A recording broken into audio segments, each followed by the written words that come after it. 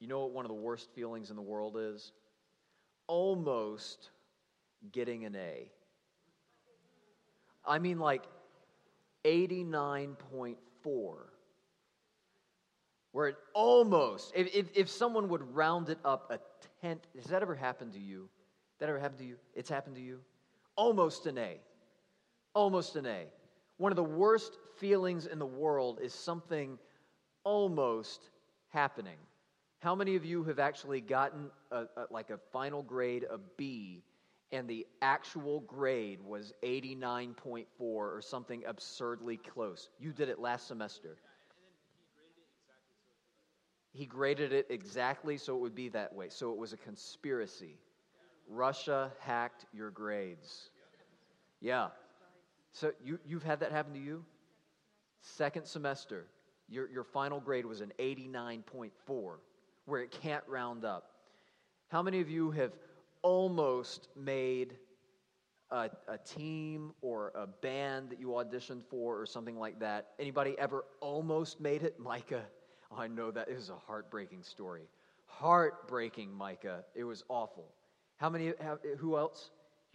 Have you ever, what was it for? In middle school. Yeah? For volleyball. You were the manager. That's a great spot, though. I would love to be the manager. I was sixth chair of the 2003 all-county band. The only problem is there were only 5 chairs. So I was the first guy that wasn't in the band.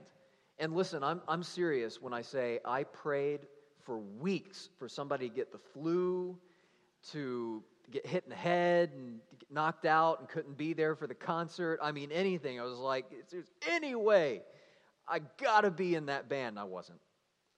Sixth chair was never called. How many of you, can I tell you a sad story? Yeah. Can I tell you a sad story?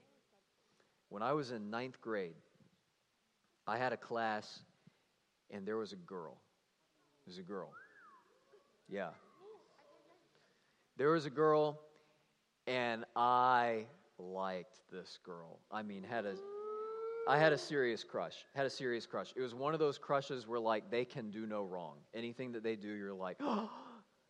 Or they come around the corner, and, you feel your heart beating. You're like, what do I say? Don't be dumb.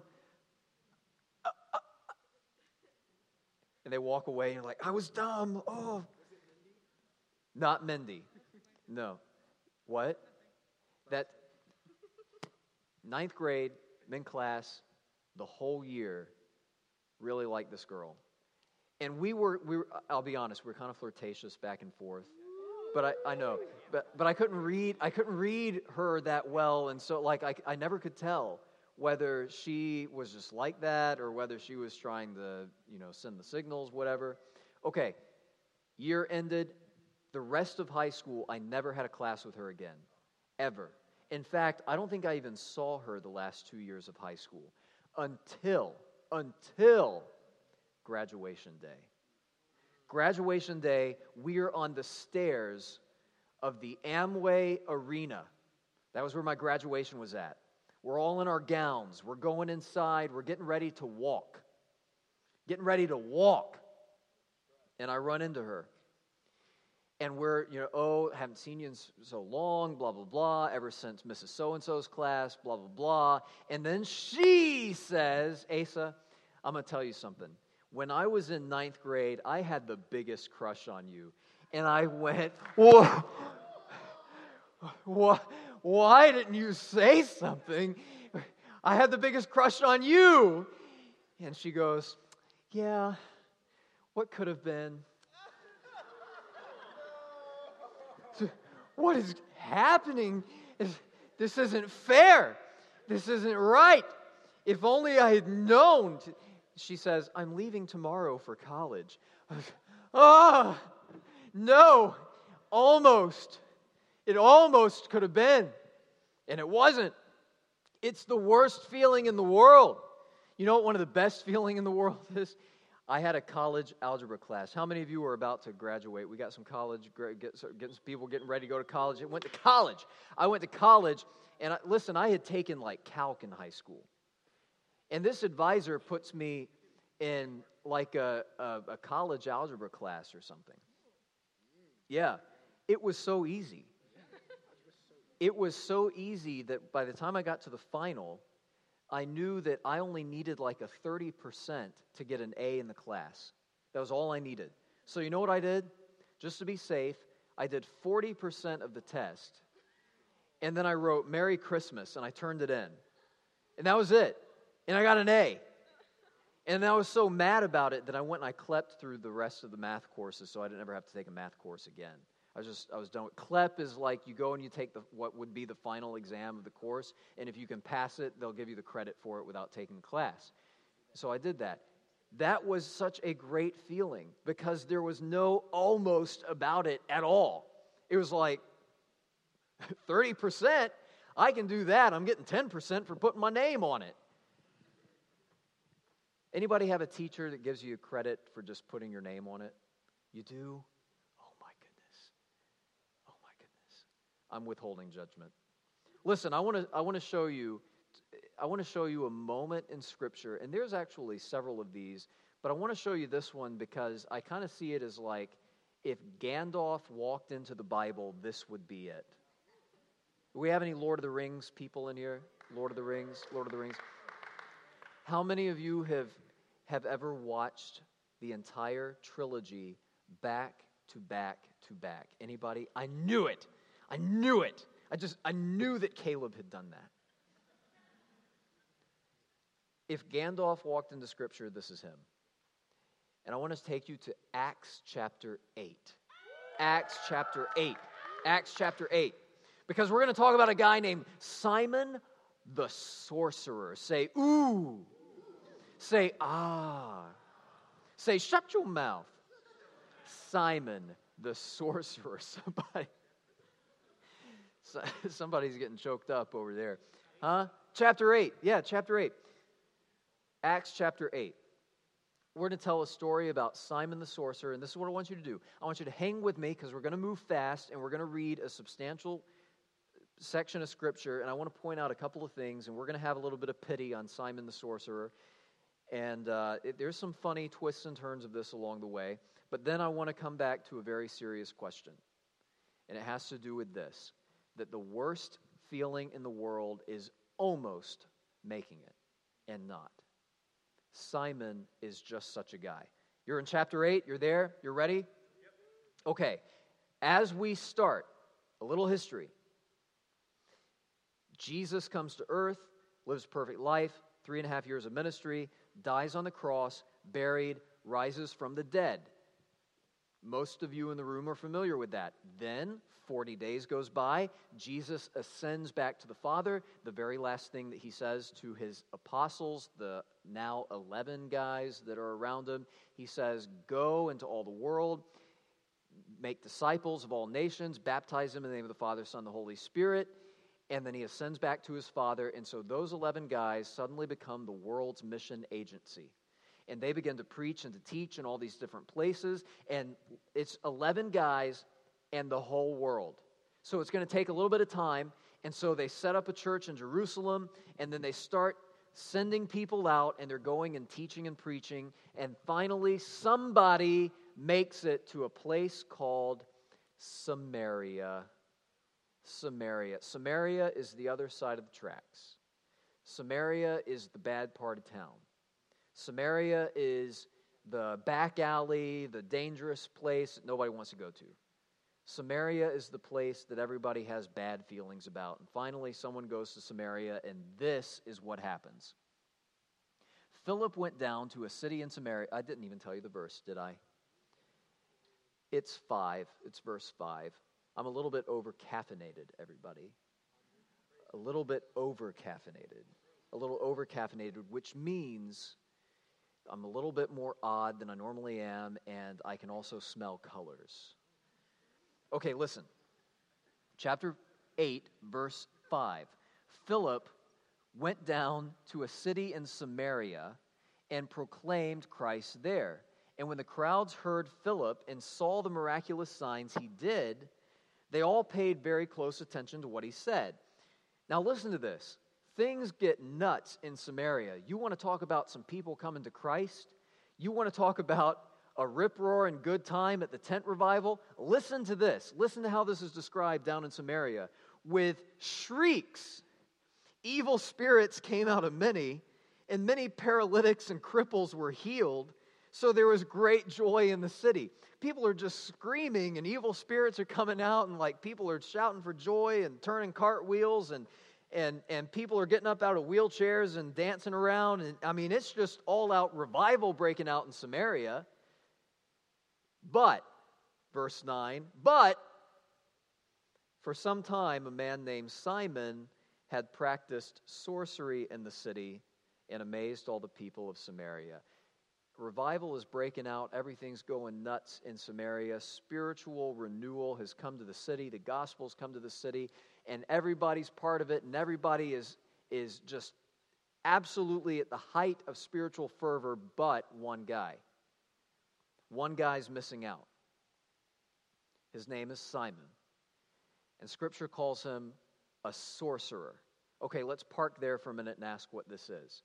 Now, this is an interesting word because when you go all the way down to Revelation, there's all this talk about sorcery in the book of the Revelation, and the word that's used in Greek is pharmakeos, which is where we get the word pharmacy from, which is to say, tripping out on drugs. People are using drugs, they're handing out drugs, there's drug dealers, and they're giving people psychotropic drugs, and they're seeing stuff and all this kind of stuff, and they're thinking like, hey, this is sorcery, this is magic, it's drugs. That's not the word that's used here. It's a completely different word, and this is the only place in Scripture that it's used. And so the conclusion that we come to is that Simon is actually exerting a spiritual power, but that power is not from God. This is the work of demons. Now, that's a scary thing. But I mean, things have already gotten weird in Samaria, right? People are screaming as demons are coming out of them. Right? This is a messed up place that we're talking about. And this guy, Simon, apparently is working under the power of the demonic. This shouldn't surprise anybody. How many of you know the story about Ananias and Sapphira? You've heard that story. So here's Ananias and Sapphira. And there was an issue with them. In that account, long story short, Satan tried to use money to stop the church. The problem was money. Didn't stop the church. How many of you know about a guy named Stephen? He becomes the first martyr. His story is accounted just a chapter or two before this. Stephen starts preaching and calls out all these people for wrong that they're doing, and they get so mad at him that they take him out and they stone him. And there, Satan tries to use murder to stop the church. Didn't work. Now, he's going to try one more tactic, and it's mimicry. Mimicry. He's going to try to use this guy named Simon, who apparently is working through the power of the demonic to do some miraculous things, some sorcery, some magic, and he's going to try to throw off these people who are having all-out revival. Now, listen to this guy, Simon. Verse 9 says, he boasted that he was someone great. He would fit right in our society today, wouldn't he?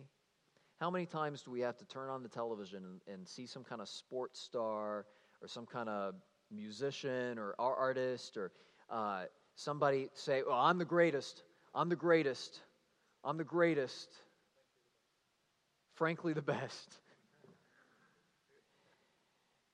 I didn't think about that one. I mean, he'd fit right in a society where everybody's trying to be like, I'm the greatest. Hey, look at me. I'm the best. I'm the greatest. Look at me. I'm the best. That's what he's doing. And people are falling for it. All the people, verse 10, all the people, both high and low, gave him their attention. And listen to what they say about him. This man is the divine power known as the great power. They're not very creative in handing out nicknames. This man is a divine power. We'll call him the great power. Divine. These people are buying into this. Now, look, we know a few things about Simon the sorcerer. History records his name as Simon Magnus. Simon Magnus. Now, from extra-biblical sources, that's sources that are not the Bible, history books, things that are written, here's what it says, some of the things about Simon Magnus. I'm about to give away the entire story right here. I'm going to tell you the whole ending. Because by the time Simon Magnus dies, he's credited with being the founder of Gnosticism. You ever heard this? Gnosticism is like the number one heresy in the early church.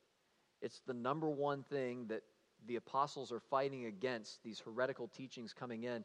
This is the guy that's credited with starting that. Apparently, he made a trip to Rome at some point, and he did some miracles there, so much that people were impressed and they started to worship him. Another time, it's recorded that Peter, you know Peter, right? Guy Peter, one of the apostles, it's reported that he and Peter have an encounter, probably in one of the provinces of Rome, where Simon is actually going to levitate. Yeah, levitate. And Peter is going to get mad watching it happen, and he's going to say, in the name of the Holy Spirit or in the name of Jesus, I command you down, and Simon's going to fall down. The levitation's going to stop, he's going to fall. That was recorded. And then finally, Simon is going to say, I have a new one for you. Jesus was buried and rose from the dead in 3 days, right? Bury me alive, and in 3 days I will rise again. And so they took Simon out, and they dug a hole, and they put him in it, and they buried him alive.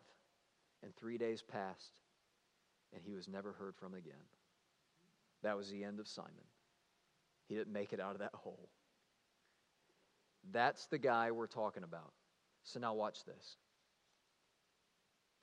They followed him because he had amazed them for a long time with his magic. But when they believed Philip, as he preached the good news of the kingdom of God and the name of Jesus Christ, they were baptized, both men and women. Here's what I want you to note right here. These people had been following Simon because of his miracles, because of his signs, because of the cool things he could do. But Philip, they believed because of the message he preached. These people became followers of Christ. They were baptized as followers of Christ, not because of a miracle that they saw, but because of a word that Philip preached. Listen to this. Verse 13. This is the plot twist. Simon himself believed and was baptized. Whoa. Whoa. Somebody say, whoa. Whoa. Somebody say, didn't see that one coming. Simon the sorcerer, it says he believed and was baptized. Okay, wait a minute. We've just spent all this time talking about this man has some demons allowing him to do some work. This guy's going to go on and he's going to be buried alive, trying to claim that he can repeat being risen from the grave like Jesus, all this kind of crazy stuff. What just happened? Well, read on. And he followed, this is Simon, followed Philip everywhere, astonished by the great signs and miracles he saw. This is our first clue. He follows Philip everywhere to watch the miracles and signs that Philip can do. When the apostles in Jerusalem heard that Samaria had accepted the word of God, they sent Peter and John to them. This is a big moment, folks, because remember, Samaria is a place that not many people have much hope for. When the people back in Jerusalem, Peter and John, who are like apostles of Christ, they were there with Jesus, they took part in ministry with him. They saw the burial. They saw the resurrection. They're eyewitnesses. When they hear about this, they're like, guys, we got to go down to Samaria quick. All revivals breaking out, and I've even heard that Simon the sorcerer has believed and been baptized. They get there quick. Watch this. When they arrived, verse 15, they prayed for them that they might receive the Spirit, the Holy Spirit, because the Holy Spirit had not yet come upon any of them. They had simply been baptized in the name of Jesus. Then Peter and John placed their hands on them, and they received the Holy Spirit. You know, something really cool is happening here. How many of you have ever seen someone like the laying on of hands? We're going to, someone's going on a mission trip, we're going to lay hands on them and pray for them. Or maybe someone's sick, we're going to lay hands on them and pray for them. So this is the laying on of hands thing. It's like a way of identifying. It's a way of reaching out and saying, I'm identifying with you and you are identifying with me. And this is big news when the apostles from Jerusalem, who were Jews, and ethnically they're Jews, go down to Samaria and they lay hands on these believers and they're saying, we're identifying with you and you are identifying with us. And then something happens. When Simon saw that the Spirit was given at the laying on of the apostles' hands, he offered them money. This is our second clue. Simon, who it says was believed and was baptized, he is keeping his silence. He's just watching from a distance, and he sees Philip going on. He's doing these miracles, and he's doing some really cool things. And then all of a sudden, some of these big apostles come down from Jerusalem, and they lay their hands on these people, and they receive the Holy Spirit, the power of the Holy Spirit. And, oh, Simon's sitting there, and he goes, if I could do that. Whoa. See, Simon's gotten all these imitations going on. He's got all this mimicry going on, but he cannot do what he just saw happen when the Holy Spirit came upon these people. And he says, if I could do that, the people that would follow me, the people that would want to be my friends, the money I could make, the crowds I would draw, the people that would want to see this, I've got to have it. Got to have it. And he goes up to these apostles and he does something that's incredibly dumb.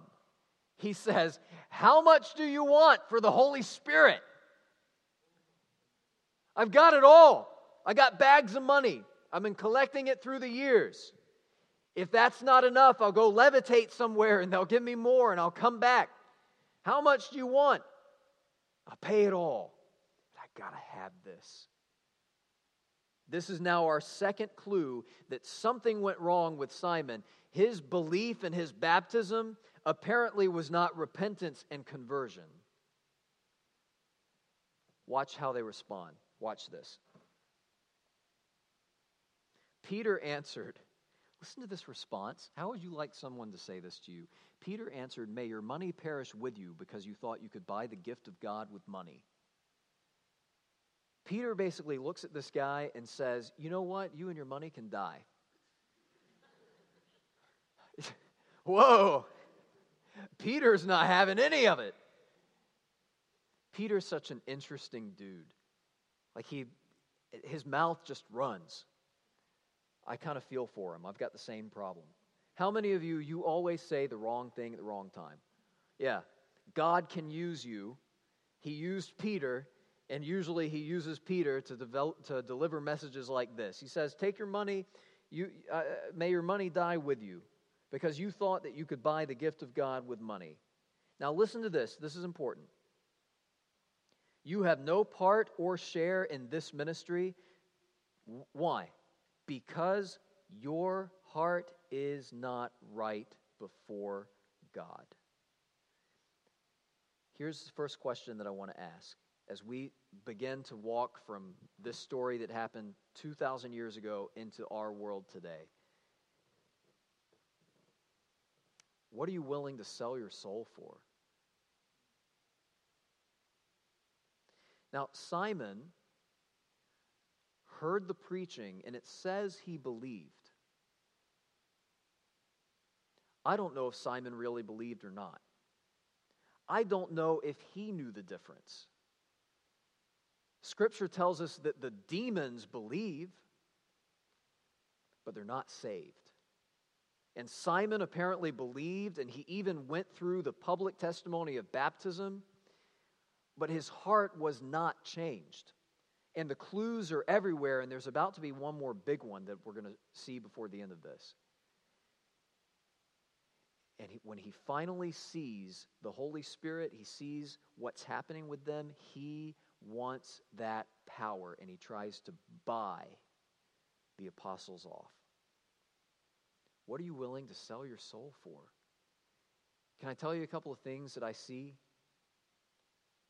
Some things that I went through myself and things that I know are still an issue for middle and high school students across this country. We are really quick to sell our soul for friends. We're really quick to sell our soul for approval of others.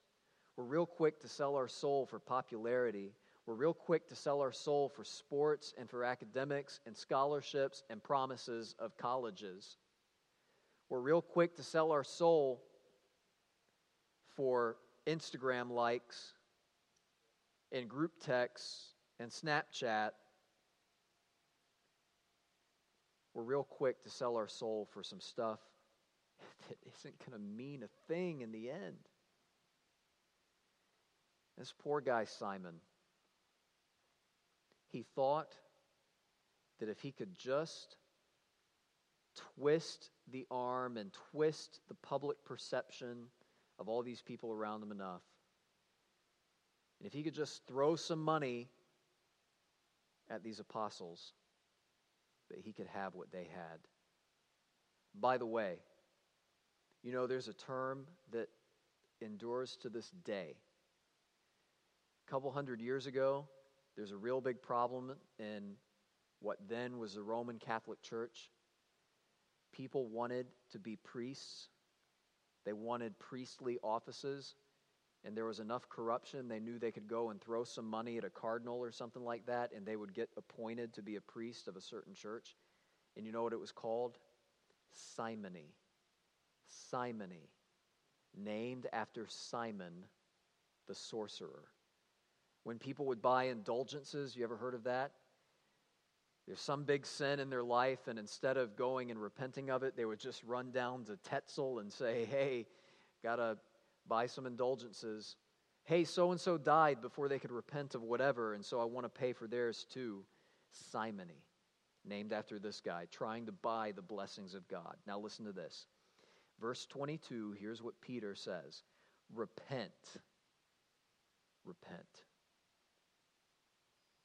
Repent of this wickedness and pray to the Lord. And perhaps He'll forgive you for having such a thought in your heart. For I see that you are full of bitterness and captive to sin. If there was any confusion until this point, we've just solved it.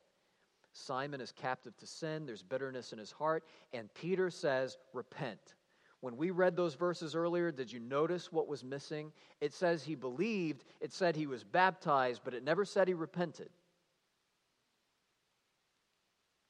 Never repented. How many times do we come before the Lord and we want to be free from the penalty of sin, but we don't really want to be free from the sin? That's Simon's problem. And Simon reveals that if we don't really want to be free from the sin, we're not repenting of the sin. Now listen, one more thing, that sad story about Simon is going to show us, and it's in verse 24. Peter says, repent and pray to the Lord. Verse 24, then Simon answered, pray to the Lord for me, so that nothing you have said may happen to me. Simon cannot even bring himself to pray to God, because everything that he has is mimicry. Even his faith in God is an imitation. And the story ends. The next verse, they're leaving. When they testified and proclaimed the word of God, Peter and John returned to Jerusalem. They're gone. That's how Simon's story ends. Almost a Christian. Almost. He was 90 or 89.4%, and he couldn't round up to be a Christian. The worst thing is being almost there. How many of you have ever been to New York? Anybody ever been to New York? How many of you have bought fake stuff in New York? I got to go to New York. I bought I didn't buy it. You bought it. I went with Sage. Sage is here tonight. He and I just went on a trip to New York with the Finance Academy at Buchholz. It was really cool, a couple weeks ago. And you remember that day we went down to Chinatown. And we had lunch, and you were there, and who else did we have in that group? Nick was there. Somebody else was there. Ethan was there. We had a good group. We're down in Chinatown, and I kind of felt, I'm just there. I'm a chaperone. I'm there to enjoy it, make sure these guys don't get swiped on the street, something like that, make sure they get on the right subway train to go back. And so I'm just kind of letting them do what they want. We're walking around Chinatown, and finally I'm like, what are you guys looking for? And I don't know if it was you, Sage, or somebody else said a Rolex. You wanted a Rolex. Now listen, I was born on a Monday, but not last Monday, and I knew that Sage wasn't looking to buy a real Rolex. But also, we're just walking around in circles. I'm like, guys, there's not going to be a sign that says, get your fake Rolexes here. Like, you got to look for this. So we go walking down the street. I said, okay, here's what I'm going to do. I'm going to look for a guy that's got the goods. And when we find him, you're going to go up, you're going to start the conversation, tell him what you're looking for. In your head, have a price, and that's all you're going to pay. Don't be afraid to walk away. Remember that? It was good advice, wasn't it? We're going down the street. We come across this guy, and I can just tell. I said, Sage, right there. There's your guy. Just go right up to him. You were looking for a Gucci belt, right? A Gucci belt. A what? A fake one, yeah. Yeah, Gucci gang. So we're looking for a Gucci belt, a Gucci gang belt. And so we go to, I have no idea what I'm saying right now. That might be really bad. It's really bad? Yep, okay, no more. We're getting a belt. He's getting a belt. And so this guy, I don't know what you said to him, but he gets out his ladder and he climbs up the top of this shelf, and he's got some boxes, and he moves them out of the way, and he's got more boxes and bags and all this, and he gets this thing down and unwraps this Gucci belt. And I think $20 is what you were willing to pay. Yeah, and he started at 80, 100, and Sage is doing so good. He's like, oh, no, all I've got is 20. All I'll pay is 20. And this guy's like, okay, 40. All I'll pay is 20. I can't go any lower than 40. And so you did the right thing. You said, okay, sorry. Starts walking away. The other guy in the shop looks at the first guy and goes, seriously, it was like that. And he goes, okay, come back, 20. And then he acted like he was so upset that he made a bad bargain or something like that. And then we went down the street and you did it again with the sunglasses. What kind were those? Gucci? Oh, it was just Gucci day. Okay, so you got Gucci sunglasses. What you're wearing now is real? Okay, those are real. And I can attest to that because we didn't buy those. He goes down the sidewalk and he buys fake sunglasses for $5. Gucci sunglasses. $5. If he had it on tonight, you wouldn't know the difference. They're pretty close knockoffs. But guess what? How many times have you worn that belt? Maybe once. When you look at it, are you convinced it's Gucci? No. What about the sunglasses? Are you convinced it's Gucci? Well, it's got the logo on it. Well, why don't you think it's Gucci? Because you know they're not. Why? Because you bought them for $5 from a lady on the side of the street in New York that was trying to hide it from police or whatever. Only a fool would take what's fake and think it's real when they know it's fake. So here's a question, folks. When we have a friend that doesn't love us, we don't accept him as a friend. When we have a teacher that won't teach us, that's the worst, isn't it? We don't accept them as a good teacher, do we? We're like, they don't teach us anything. We watch movies. If someone were to come to you and say, I'm going to give you a job, and I'm not going to pay you, we wouldn't say we have a job. So why is it that when we have a faith that doesn't change you, we think we have a real faith? And Simon, the story of Simon, it introduces a real tension for us, doesn't it? Because Simon, it says he believed, it says he was baptized, but he never repented. He certainly never changed. Because as soon as the other apostles got there, he wanted to buy from them the power of the Holy Spirit.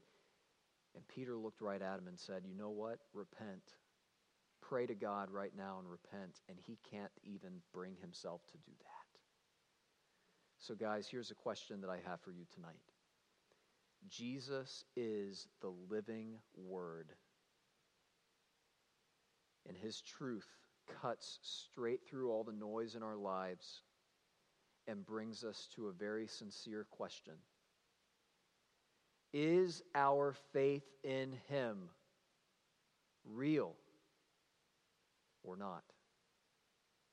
Is there evidence in our life that we've repented? That means we have turned from sin and self, and we have turned to him. And ultimately, you know what I think the greatest filter to come out of this little story is? Can we truly say that our desires have changed? Do we desire God because he's God? Or do we desire God because of what we think he can do for us? Do we desire God because we want an A on the finals? And if we can pray and get God to do what he does, then we can do it. Or maybe we want to make the team, and so we pray and ask God, and we try to bribe God with, well, if only you'll do this for me, I'll listen to my parents for the next 2 weeks. I'll go to church for the rest of my life. We bargain with him, and Simon leaves us with this test. Those with a real faith in Christ, their desire is Christ.